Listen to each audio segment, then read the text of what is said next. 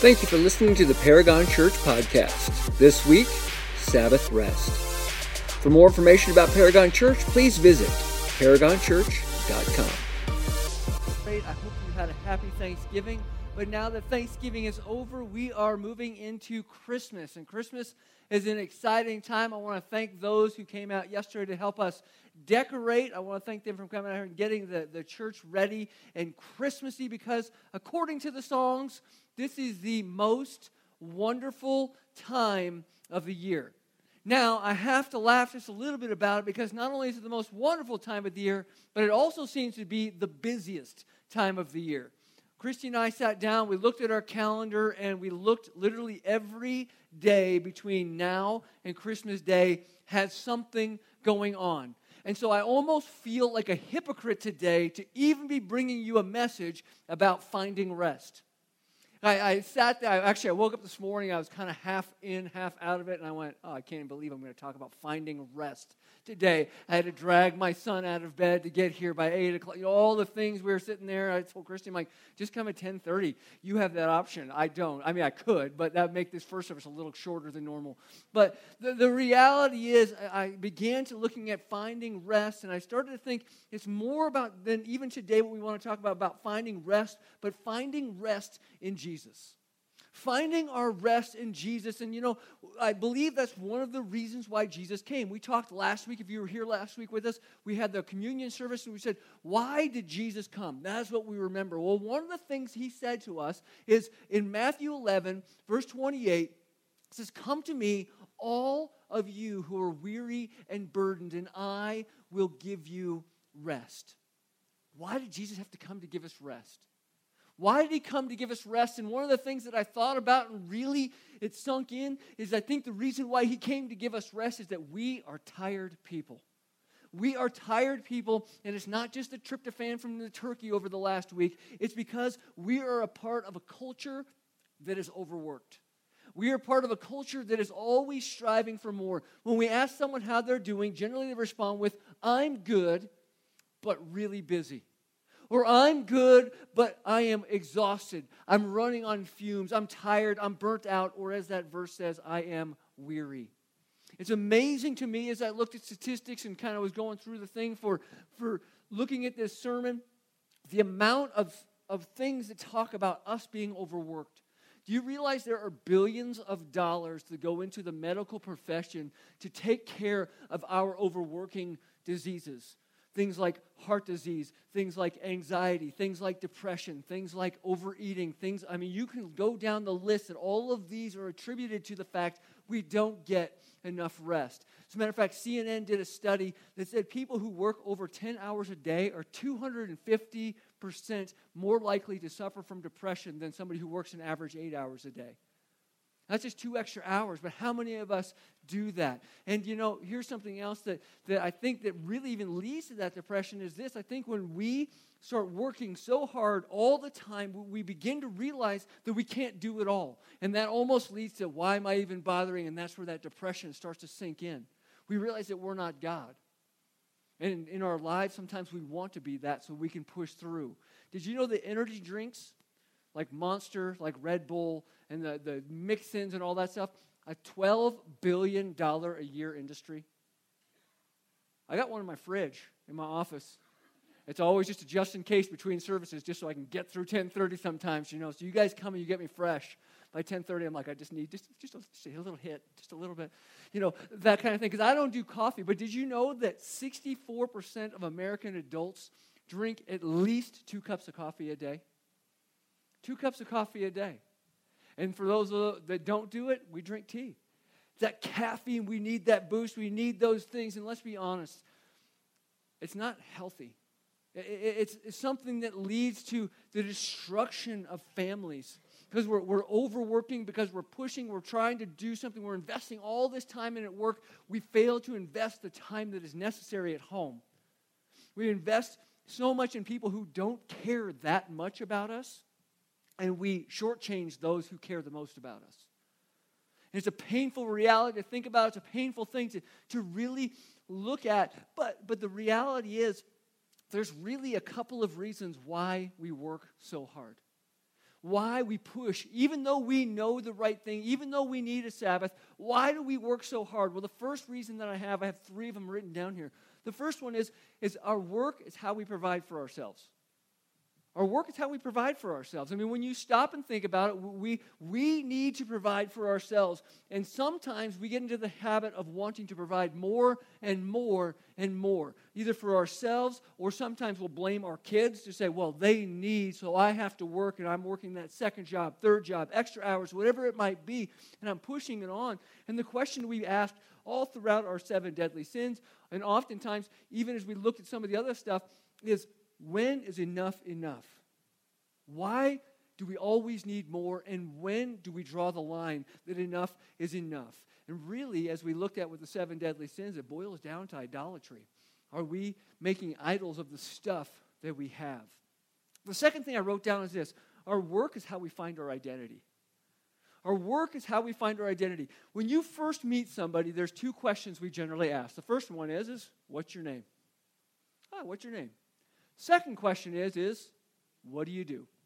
What do you do? Because when we look at that thinking, we go, okay, this is who this person is by name, and this is who this person is by what they do. And oftentimes, people will judge us by what we do or what we don't do, so we want to beef that up. There was actually a Wall Street Journal article that talked about people actually inflate the amount of hours they work when they're in conversation with somebody, to say even up to where they work 70 hours a week instead of 40 hours a week, because it makes them sound more important to somebody else. But does it? Does it? But the problem is we like to judge in that way, to say, you know what, if I work 70 hours a week, it just means that my business can't survive without me giving a little bit more than 40. And we like to kind of inflate that. Well, the third reason why we do it also is this: we're people pleasers. That's why we can't not work. That's the reason why we can't not instantly respond to an email, or can't not instantly respond to a text, or immediately make that phone call back. I think sometimes our phones are attached to us like an IV pumping in self-esteem, because we find that identity in that, and we're people pleasers, and we have to continue to go after that. You know, and that's why some of you have already checked your phones today, even since I started speaking, because we got to pick it up, we got to look at it, we got to look at it, we got to look at it. And that's an issue. But can I tell you that as we meet today, as we sit and talk today, that this is why Jesus brings rest. This is why the gospel brings rest. This is why salvation brings rest. It offers rest from these 3 things and all other things too. What I would like for you to do today, if you can, and you have your Bibles with you, would you do me a favor and open up to Hebrews chapter 4 for me? And as you open up to Hebrews chapter 4, I want to just give you just kind of a brief synopsis of the book of Hebrews. The book of Hebrews is a great book. About a year and a half ago, we spent a long time looking through Hebrews chapter 11 and the faith chapter. But the whole book in itself is all about the fact that Jesus is greater. Jesus is greater than anything that took place in the Old Testament. Jesus is greater than any character in the Old Testament, because the people were trying to go back to Judaism, going back to the Old Testament ways, and the writer wanted to encourage them not to say Jesus is greater. And one of the things that the Old Testament had to offer was salvation through works-based righteousness. To do good, to do these list of rules, to do all these things, and Jesus came and he took care of that. He fulfilled that for us. But people continue to want to work to find that identity, to find that righteousness, to find these things in God. So as we look that Jesus came to change it, and he came to give us rest, he came to give us identity, we see it here in Hebrews chapter 4, verses 1 through 13. The first word there is therefore, and it says, therefore, since the promise to enter his rest remains. Now, the reason why it says that there is at the end of chapter 3, it talks about the rest that the Israelites in the Old Testament did not get because of their disobedience. Because they didn't follow after God. God had given them the word, God had given them the direction, but they chose not to follow. They chose not to follow, so they didn't have that rest. The promise, though, of the rest is still there. So it says, therefore, since the promise to enter his rest remains, let us beware, or let us fear, is what some translations say, that none of you be found having fallen short. Now, that might sound like a works-based righteousness, but once again, he's talking to these people who were leaning into the works-based to say, don't think that you can earn it on your own. And he goes on from there in verse 2, says, for we also have received the good news just as they did. But the message they heard did not benefit them, since they were not united with those who heard it in faith. For we who have believed entered the rest. That's talking about us today. The faith in the gospel that brings rest. For those of you who are believers, you have this rest. In keeping with what he said, so I swore in my anger that they will not enter my rest. So one, you have the faith side of it all, that we can enter the rest. This is the flip side, saying those who do not have faith, those who do not believe in Jesus Christ, will not have rest. No matter what you strive for, no matter what you hunger for, it's not going to provide. Our rest comes through the salvation found in Jesus Christ. It says this from there, even though his works have been finished since the foundation of the world. For somewhere he has spoken about the seventh day in this way, and on the seventh day God rested from all his works. We call that the Sabbath. And we're going to talk more about that shortly. Here's what it says in verse 5. Again, in that passage he says, they will never enter my rest. Therefore, since it remains for some to enter it, and those who formerly received the good news did not enter because of disobedience, he again specifies a certain day. Today. He specified, speaking through David after such a long time, today, if you hear his voice, do not harden your hearts. For if Joshua had given them rest, God would have not spoken later about another day. Therefore, a Sabbath rest remains for God's people. For the person who has entered his rest has rested from his own works, just as God did from his. Let us then make every effort to enter that rest, so that no one will fall into the same pattern of disobedience. For the word of God is living and effective and sharper than any double-edged sword, penetrating as far as the separation of soul and spirit, joints and marrow. It is able to judge the thoughts and intentions of the heart. No creature is hidden from him, but all things are naked and exposed to the eyes of him who must give an account. There's a lot in this passage, and we're not going to cover it all today. We're not going to be able to cover it all because there really is so much weight to it. But what I do want you to hear is, I don't know how many times you heard the word rest in there. But what I want to do today is I want to look at this Sabbath idea. I want to explain the concept of the Sabbath. And secondly, I want to explain how you can find Sabbath rest. How it's more than just a day off. Because really, here's what we need to understand. While the Sabbath is a command to take a day off, the Sabbath rest and the Sabbath itself isn't just a day to take a day off. It all points to Jesus because Jesus is greater. And so as we take that rest, these are the things that should happen. That Sabbath idea, it's a big deal. As a matter of fact, it's such a big deal, it made God's top 10.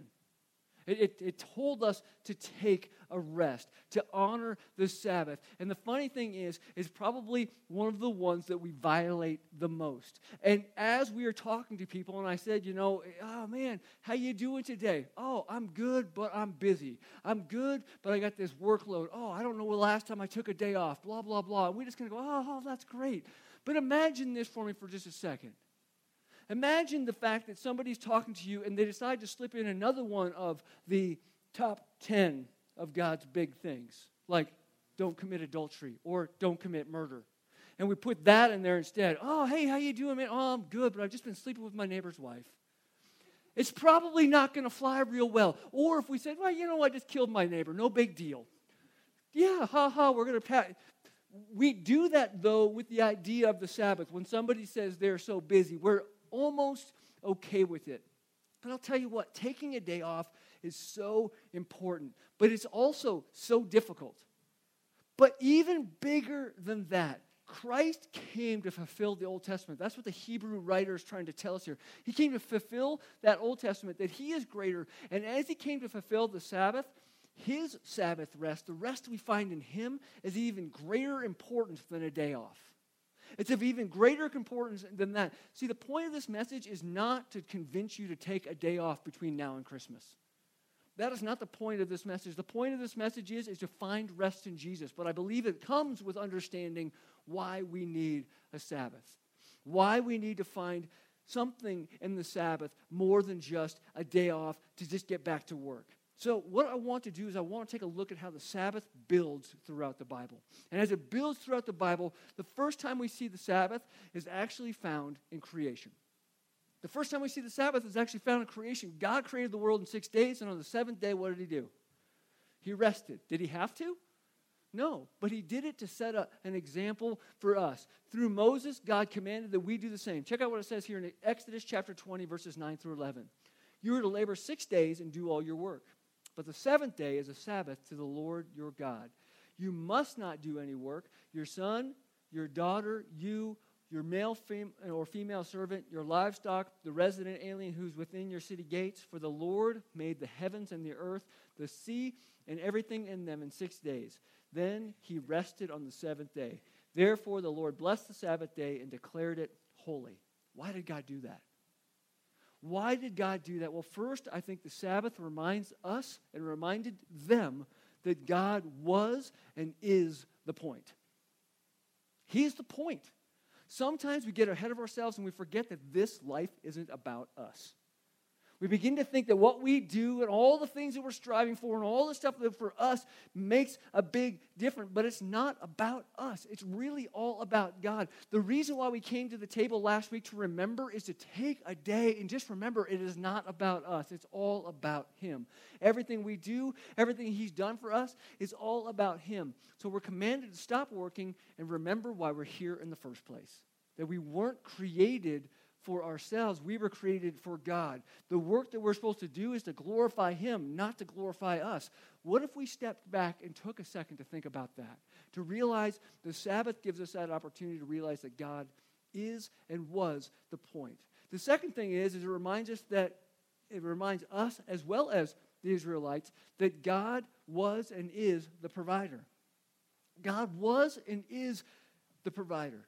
Can I ask you why people don't take a day off? Why don't you take a day off?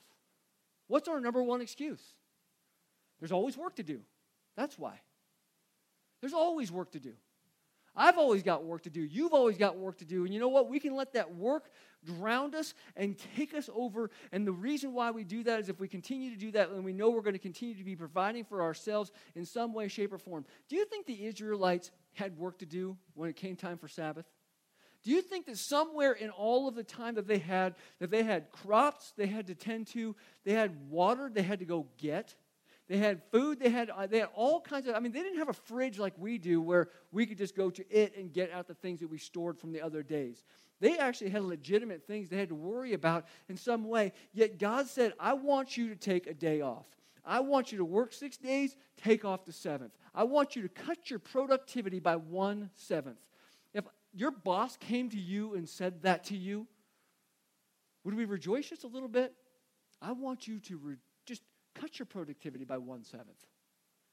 Take a day off. I don't want you to think about it. I don't want you to do anything. I don't want you to work extra hard on the other 6 days. I want you to be diligent in those 6 days, but not extra hard. When we start thinking about it, why did God ask them to do it? I truly believe that it gives space for Him to show that He is the great provider. That He is the great provider. That He's the one that's going to take our 6 days of work and multiply it where it's more than us trying to do 7 days without Him. It's kind of like the tithe. Why do we tithe? Why do we give 10%? Why is that a command to do? Well, it's because they say that God can do more with our 90 than we can with our 100. And that's the reality of it. There's promises all throughout Scripture that way. I think the Sabbath is the same thing, that God can do more with 6 days than we can with 7. I'll give you a business example. We went into Hobby Lobby. It just opened up down here at the mall. I'm not sure if you're aware that Hobby Lobby is closed on Sundays. But we couldn't move inside of there. God was blessing. And I'm just like, I'm getting out. Because I don't like a lot of people, and I don't really care about crafts, so those two things were not good for me. But I'll give you a better example in a thing called Chick-fil-A. Now, I'm not sure if I mentioned the word Chick-fil-A and you immediately get hungry. I'm going to break news to you. They will not be open today because it is Sunday, and that is it's just the worst timing for me, personally. I like Chick-fil-A, and I like it a lot. Here's something you need to know about Chick-fil-A. Chick-fil-A doesn't have the most amount of restaurants, but per restaurant, they are the highest rated, highest income bringing fast food restaurant in the United States. They make $6 billion a year. So taking off one day a week, if you do the math, you're assuming they're giving up $1 billion over the course of a year. But has God blessed each and every individual restaurant to make them be number one, the ones that bring in the most profit, the ones that bring in the most income? Yeah. And they take a day off. And it's been something since the very beginning.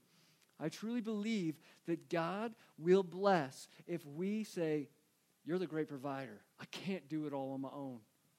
And when we look at that, I believe that God says He never wants us to forget that we ultimately depend on Him for our provision. We may work, we may have gifts, we may have abilities, we may have talents, we may have treasures, we may have all the things we've talked about, but where do we get them from? Yeah, it all comes from God. It's not me. I didn't come up with all of the things, and we need a day to stop and remember that He is the point and that He is provider. Now, I told you there's a couple of different things we're going to build through, and the first thing is as we looked at Exodus chapter 20, and now I want to look at Deuteronomy chapter 5, verses 12 through 15. The second purpose of the Sabbath is found right here. It says this, "Be careful to remember the Sabbath day, to keep it holy as the Lord your God has commanded you. You are to labor 6 days and do all your work, but the seventh day is a Sabbath to the Lord your God. Do not do any work, you, your son or daughter, your male or female slave, your ox or your donkey, any of your livestock, or the resident alien who lives within your city gates, so that your male and female slaves may rest as you do. Remember that you were a slave in the land of Egypt, and that the Lord your God brought you out of there with a strong hand and an outstretched arm. That is why the Lord your God has commanded you to keep the Sabbath." See, the second thing we have to see here is the Sabbath is a day to reflect on our salvation. Who brought the Israelites out of slavery? Did they do it?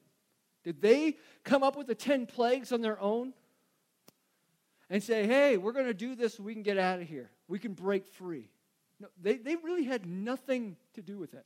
It says right here in that verse that with a strong hand and an outstretched arm, that is how the Lord has taken us out. And I want you to take the Sabbath to remember that. Now, when I think about my salvation, you know how much I had to do with it? None. It was by the grace of God that He reached out to me. It was by the grace of God that He sent His Son, that while I was still a sinner, that His Son would die for me. See, the Sabbath is a day for us to remember that we had nothing to do with our salvation. And you want identity? You were once a slave, it says here. Remember that you were a slave in the land of Egypt. What were we a slave to? Our sins. We were a slave to death.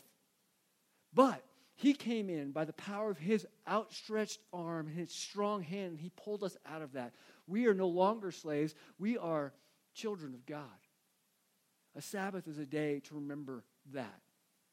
There's a third purpose, though, and it's found back in our Hebrews passage, so if you still have your Bibles open to it, go to verse 9 and 10. It says, "Therefore a Sabbath rest remains for God's people. For the person who has entered His rest has rested from his own works just as God did from His." See, the Hebrew writer is talking about the fact that Jesus is better. He is better rest than even what the Sabbath gives. If we lean into Jesus, if we fully understand that Jesus is a salvation from our sins, He's a salvation from us trying to make it happen on our own, we will find ultimate rest. And I'm going to give you 4 statements today that help add up to the fact that Jesus gives us ultimate rest. Really, here's what we need to understand. Until we get this ultimate rest in Christ, there's not a vacation, there is not a hobby, there is not a new job, or even a day off that will ultimately give you the rest you need until you find the ultimate rest in Jesus Christ. So the first thing we need to see, the first statement I want you to hold on to is this, is that Christ is our righteousness. Christ is our righteousness. If you look at verse 10 again, it says, "For the person who has entered His rest has rested from his own works, just as God did from His." See, He's saying you don't have to earn your righteousness anymore. Jesus came and fulfilled that. We don't have to earn our place before God. But most people spend their lives trying to justify themselves, trying to cover up our faults and exaggerate our goodness. Because we still live in that thinking that somehow, even with Christ, that we're guilty. We feel unimportant, we feel naked, we feel exposed, we see ourselves without. So we manufacture titles, we manufacture personas, we manufacture accomplishments to cover up our nakedness, to cover up that which is exposed. But the problem, it really goes all the way back to Adam and Eve, doesn't it? When you stop and think about it, doesn't it really fit that whole mold of Adam and Eve when they sinned, that they were exposed? Because before they sinned, they were still naked, but yet they were covered in the righteousness of God. But when that righteousness was removed, when they were removed from that, they were exposed and they were naked, and they began to look for covering. And when you stop and think about it, isn't that a picture of our human condition today? We're all looking for covering, some way to justify ourselves. That's what sin does. And that's why it says in verse 13, no creature is hidden from him, but all things are naked and exposed to the eyes of him to whom we must give an account.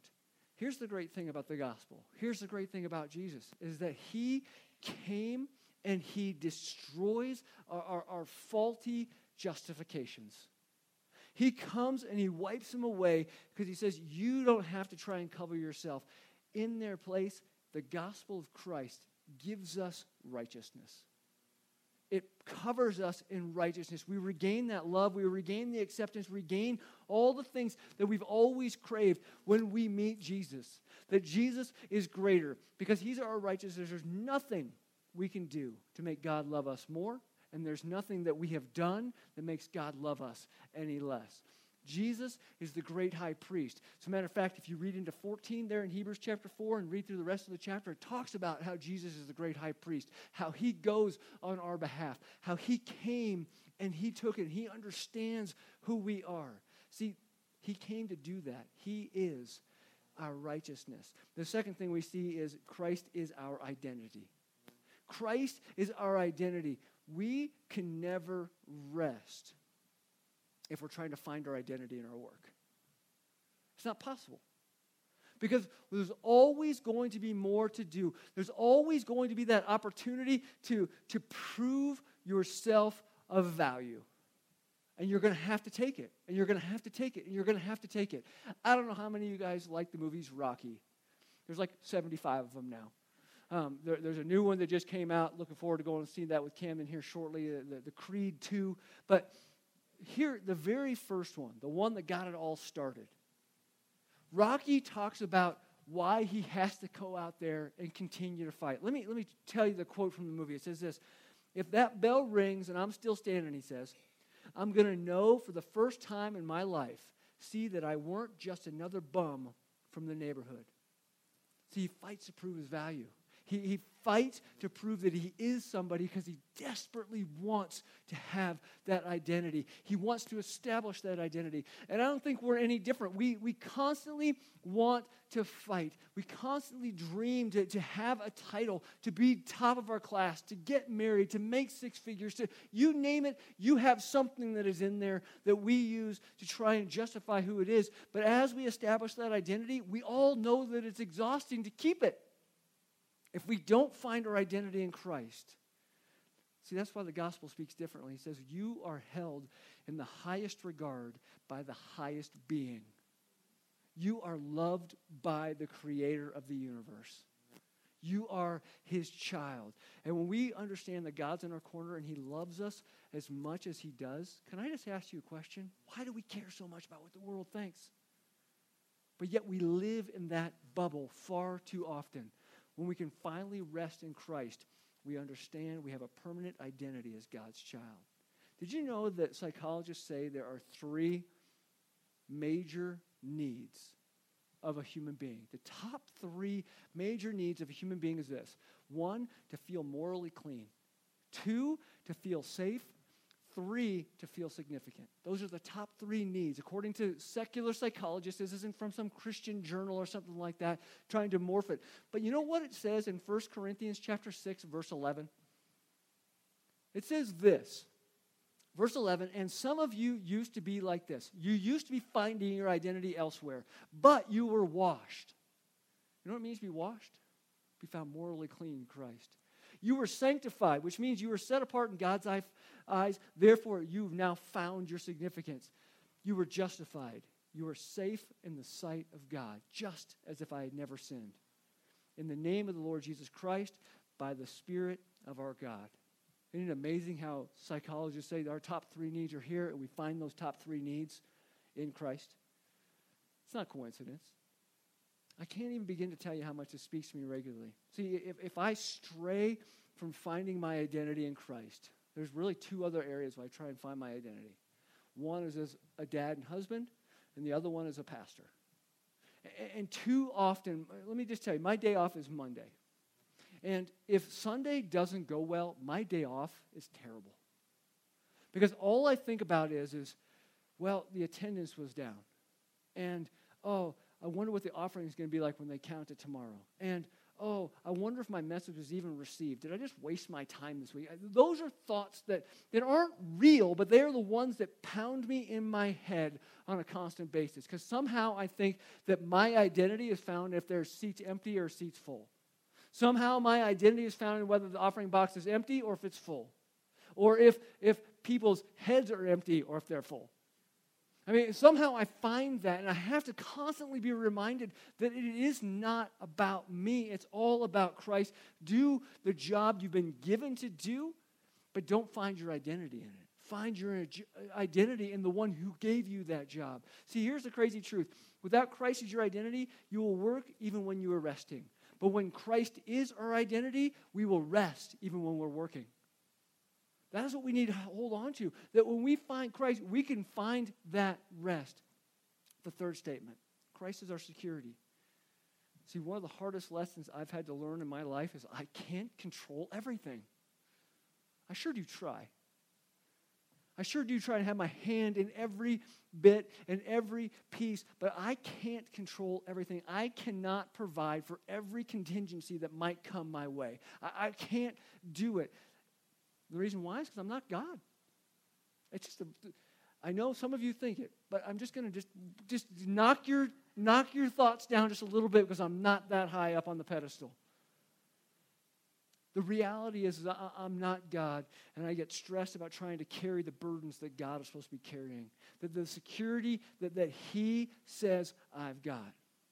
And I'm like, well, I can't take a day off because I can't afford to. And God says, you better believe you can't afford to. You can't afford to do it. But that is more reason why we need to go back to the idea of the Sabbath, of Him being the point and Him being the provider. We have to look back at that and say, it goes back to the idea of taking that break and understanding that He's got it because I can't afford to do it. I can't afford to give a tithe. But God says, this is it, trust me. You know, we sang that song, "'Tis so sweet to trust in Jesus, to prove Him at His word." Do we truly trust in Jesus with our Sabbath, with our tithe? Do we do these things to truly prove Him at His word, that what He says is true and that He will take care of us? He'll take care of the 90% better than we can do the 100. He'll take care of the 6 days better than we can take care of the 7. Do we do that? He is our security. If you look at the book of Psalms in Psalm 127, it says the Lord builds a house and the Lord watches the city. It's not my job to be the security over that. It is my job to do what He's called me to do. It's not my job to lay awake at night worrying. How many of you guys have done that and it actually benefited you the next day? None of us. Yet we will continue to do it over and over and over again because somehow we forget that God is ultimately responsible for the house and that He is ultimately responsible for the city, that He is our security.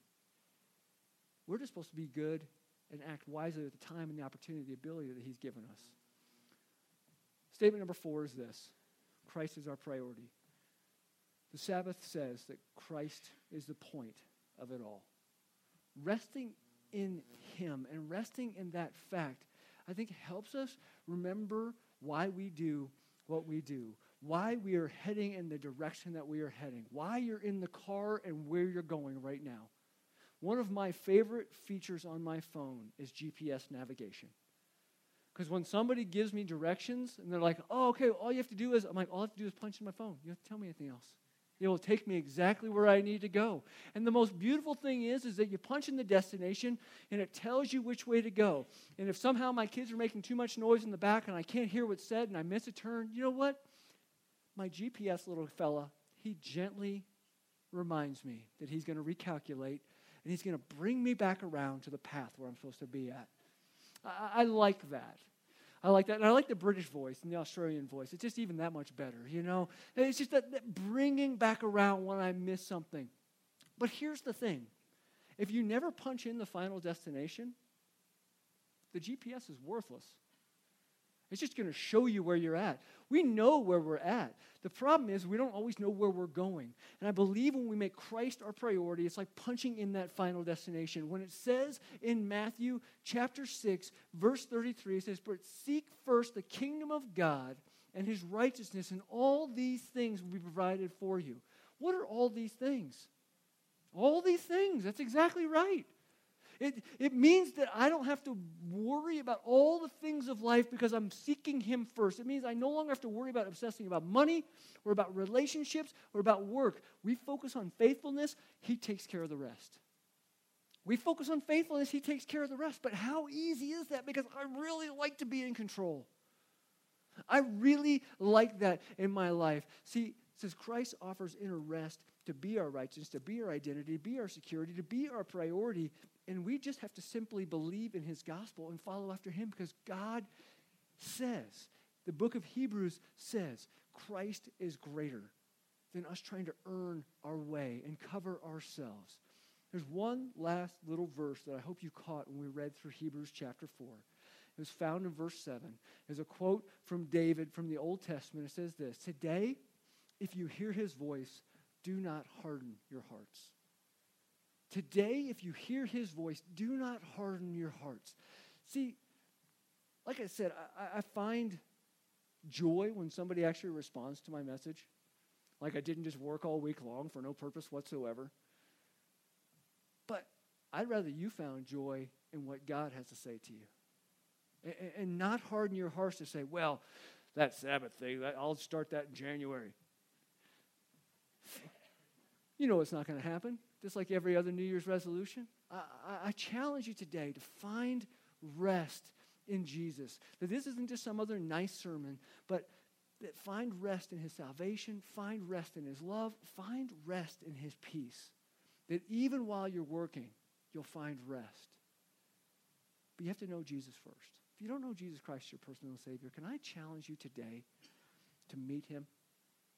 To not harden your heart, to open up your lives to who he is and make him the final destination of your life and let that GPS point you in the right direction. And even when you take that little extra turn, he'll politely bring you back around to making him the final destination. That is my challenge for you today. And if you are a believer in Christ, is he plugged in? Is he the one that you're chasing after? I challenge you that even in this busy season, to make him the reason. I believe there's a corny, cheesy phrase that says, Jesus is the reason for the season. Stick it on bumper stickers and all that stuff, but the reality is it's true. It's true. He's the reason why we exist. He's the reason why we celebrate. Let's not lose that in the craziness that's about ready to happen starting tomorrow. Let's pray together. Father, thank you for who you are, and thank you for what you do. I look forward to seeing you glorified during this season that is specifically about you.